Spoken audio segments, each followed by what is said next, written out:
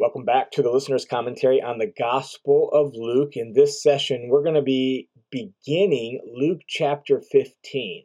The reality is Luke 15 is one unit of thought. It all goes together, but there's so much material there. We're going to break it into two chunks. And so specifically in this recording, we're going to be looking at Luke chapter 15, verses 1 through 10.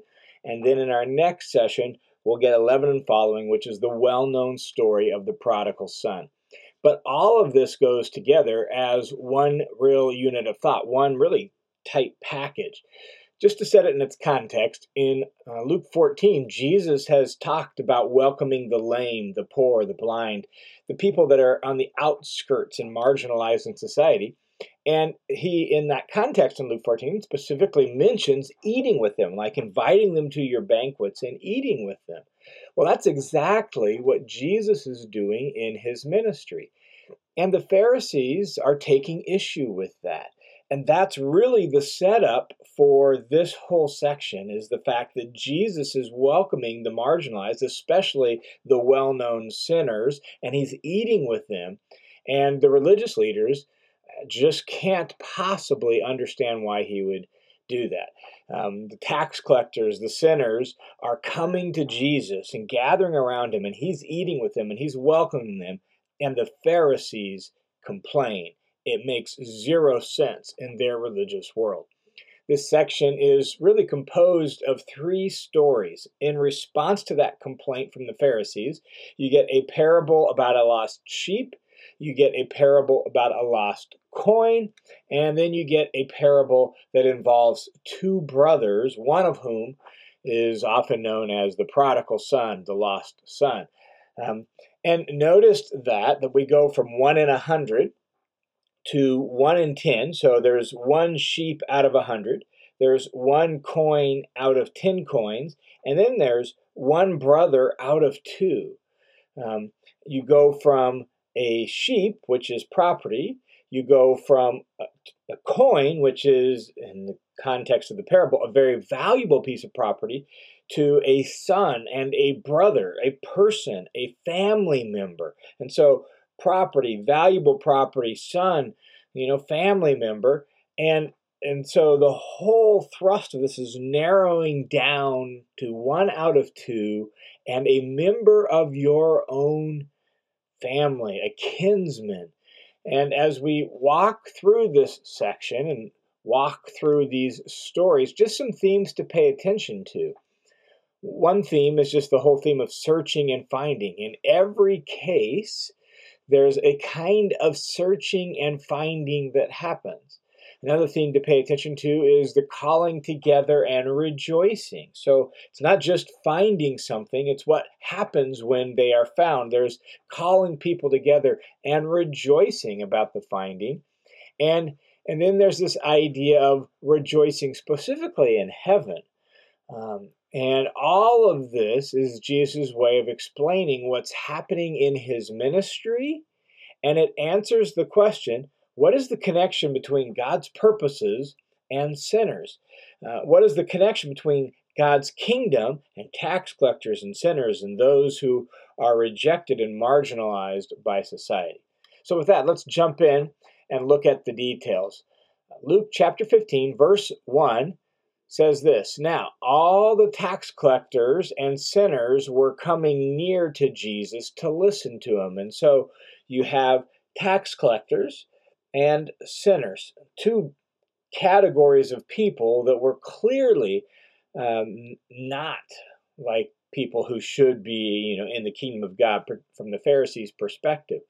The tax collectors were those who were traitors. They worked in league with the Romans. They got rich off Roman oppression. And so certainly they're not going to be welcomed in the kingdom of God. Sinners is sort of a catch-all category for those people who are they're just not faithful Jews, and they don't try to keep the law, and they're on the outskirts. And so these people, these kinds of people, are gathering around Jesus, and they're gathering to specifically listen to him. They want to hear him teach, which means they're open to his teaching, and they're open to what he's saying. And for whatever reason, the way Jesus teaches and who Jesus is draws these kinds of people to him. And the Pharisees and the scribes, well, they can't understand it. This makes zero sense. So, verse 2, and both the Pharisees and the scribes began to complain, saying, this man receives sinners and eats with them. We've talked about who the Pharisees and the scribes are, and oftentimes from our vantage point as Christians, because of scenes like this in the gospel, we look down on the Pharisees and the scribes. But in Jesus' day, they were the popular religious teachers. They were the ones who were trying to be holy and really keep the law. They were oftentimes the religious heroes for little Jewish boys. And so it's not people they looked down on, it's often people they looked up to. And they began to complain, saying, this man receives sinners and eats with them. And that statement is in the present tense, which means it's an ongoing pattern. This is not just something he does once in a while. This is an ongoing pattern with Jesus. And from their perspective, he's clearly not avoiding sin. I mean, if he really were a wise religious teacher, he would not be doing this. To be fellowshipping with these people, to be eating with these people, he's clearly not avoiding sin. And the significance of eating with them is huge. It would be difficult to overstate how important eating was and table fellowship was in cultures around the Mediterranean basin in the first century. It showed who counted. It showed who was in and who was out. That's why in chapter 14, when Jesus talks about inviting the lame and all that, it leads to this whole discussion of the kingdom of God and who's blessed in the kingdom of God and all that, because this kind of meal setting communicated those sorts of themes, like who's faithful. Like tended to eat with like, and eating with other people said that you believe that they were in the right, that they were good, particularly if you're a religious teacher like Jesus. And so this practice of eating with tax collectors and sinners clearly shows that Jesus can't possibly be a righteous teacher. In response to that, Jesus is going to tell three stories: the parable of the lost sheep, the parable of the lost coin, and the parable of the lost son, or the prodigal son, as we often call it. We're going to get the first two in this recording. And so the first story is the story of the lost sheep, which is really an appropriate story for the point that Jesus wants to make and for what Jesus feels like the Pharisees need to see. The reason for that is because God was frequently pictured in the Old Testament as a shepherd. And so this story aptly deals with the topic at hand: God and God's purposes and Israelites who have strayed away from the fold. That's the subject. How would God respond to those? Well, let's listen to a story about a shepherd and how he responds to a sheep who has wandered away from the fold. Verse 3, and so he, Jesus, told them this parable, saying, what man among you, if he has 100 sheep and has lost one of them, does not leave the other 99 in the open pasture and go after the one that is lost until he finds it?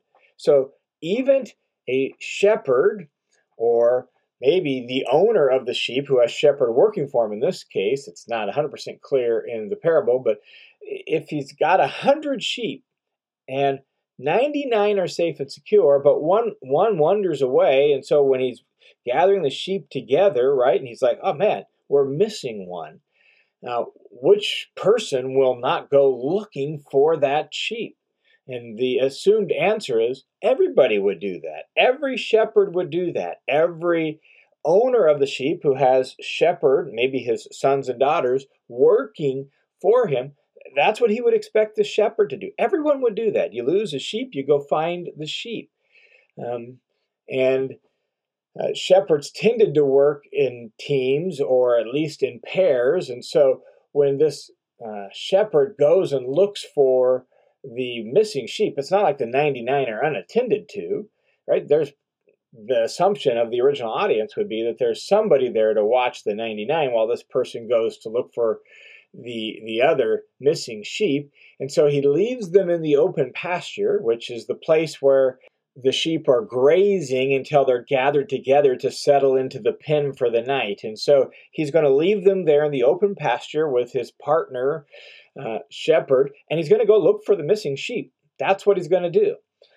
That's just the expected, assumed thing that any owner of sheep, any good shepherd would do. So, verse 5, and when he has found it, he puts it on his shoulders, rejoicing. He's relieved, he's grateful, found that sheep, and he puts it over his shoulders and carries it back to the other sheep. The sheep is now found. And we could actually expect maybe the story to end here, but this story, because of the setting, isn't just about finding the missing sheep. It's also about the reaction of people, because the Pharisees are reacting negatively to lost sinners being found. And so the story continues in verse 6. And when he comes home, he calls together his friends and his neighbors, saying, rejoice with me, because I have found my sheep that was lost. Let the celebration begin.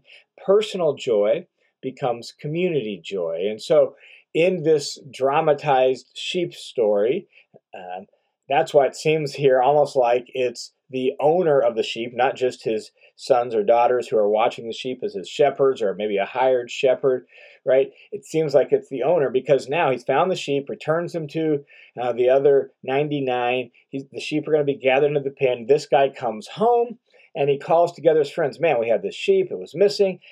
We found it. Let the celebration begin. And so he's sharing his joy with others because this sheep that was lost has now been found. And then Jesus makes this point. He says, I tell you that in the same way there will be more joy in heaven over one sinner who repents than over 99 righteous people who have no need of repentance. A couple little notes there. The first one is, notice joy in heaven, which is a way of talking about God and God's joy. And what this is doing is really trying to shift their picture of God. What kind of person is God? Is God the kind of person who, once a person wanders off, he just leaves them to their own devices? He could care less. Oh, they got found.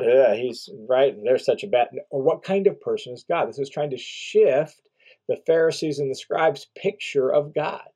God is a person who rejoices, who gets excited and wants to share that joy, right? He rejoices over sinners who had been lost and now are found. What kind of person is God? He's a person who rejoices when lost sheep, lost people get found. Now, what about that last line? Over 99 righteous people who have no need of repentance.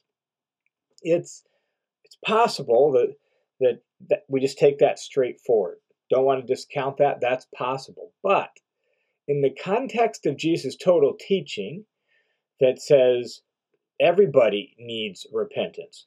Yes, he's told parables in the Gospel of Luke where some people owe more and some people owe less, like Luke chapter 7 and the parable of the two debtors in the context of that story at the end of the chapter there in Luke 7, right? You have one that owes 500 denarii and one that owes 50, but they both owe it, right? And we see this throughout Jesus' teaching.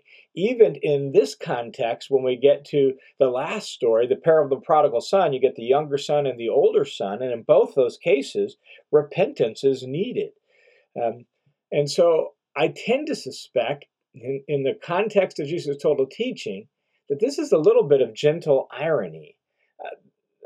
Don't know for sure, but that's sort of the way it seems. When he says people who need no repentance, it's seeming, I think, to refer to people who are so sure of their own righteousness that they don't think they have any need to repent before God. They don't think they owe anything to God for which they need to be forgiven, and thus they need no repentance. So I tend to think that line shouldn't be taken at straightforward face value, but more as kind of gentle, little gentle irony. Like, God rejoices over sinners who repent than over 99 people who think they don't need any repentance. That's the way I tend to think we should read that. But could be straightforward, could be wrong on that, but that seems to make sense in the context of Jesus' total teaching. Now, Jesus continues then with a second story. So in the story of the lost sheep, it's one sheep out of 100. This time it's 1 coin out of 10. And just like in the story of the lost sheep, pay attention to the effort to find the missing item. Like, if this item is valuable, there's effort to find it, right? Well, there was effort to find the sheep. There's going to be effort to find the coin. Here's the story of the lost coin, verse 8. Or what woman, if she has 10 silver coins and loses 1 coin, doesn't light a lamp, sweep the house, and search carefully until she finds it? The word for coin here is a Greek drachma, which was roughly equivalent to a Roman denarius, about a day's wage. And so it's a fairly hefty amount, right? It would be very valuable. And if you're just a peasant, a fairly poor peasant, and you don't have a whole lot, that's a significant amount of money. You'll lose a whole day's wage, right? That's going to be a lot. Some have suggested this may be part of her dowry, and that's why she's so distraught and looks so hard for it. And while that's possible, it's purely speculative. There's nothing in the text that would make that the case or indicate that's the case. It's just 1 of 10 silver coins, 1 drachma, 1 roughly day's wage.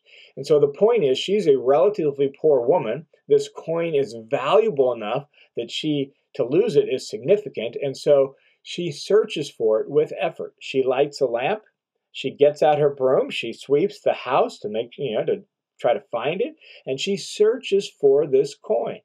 And once again, when she finds it, she shares her happiness with her friends. Look at verse 9.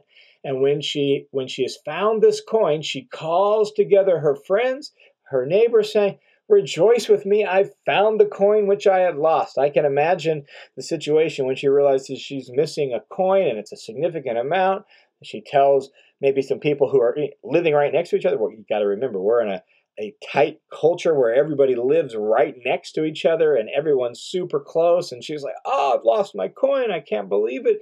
And she goes back into the house. She lights a lamp. She searches for it. When she finds it, she tells everybody, "I found it, I found it, I found it, I found my coin." And she's inviting them to share in her joy. Rejoice with me, because this 1 coin out of 10, which was lost, has now been found. Verse 10 again makes the point. In the same way I tell you, there is joy in the presence of the angels of God over 1 sinner who repents. Notice, in the presence of the angels. Who's in the presence of the angels? Well, God is. And then once again, this is a way of referring to the fact that God is the one rejoicing. And so God is rejoicing over 1 sinner who repents. And once again, Jesus is trying to challenge and adjust their picture of God. What is God like? Well, God's a person who gets excited and rejoices when 1 sinner, 1 person who's wandered from the fold, 1 person who's lost, is now found. God rejoices in that. So far, Jesus' response to the Pharisees and scribes is, a shepherd celebrates when lost sheep is found. A woman celebrates when some money is found. And here you are complaining about people being found. And all of that sets up the third story, the story of the prodigal son. But we'll save that for our next session.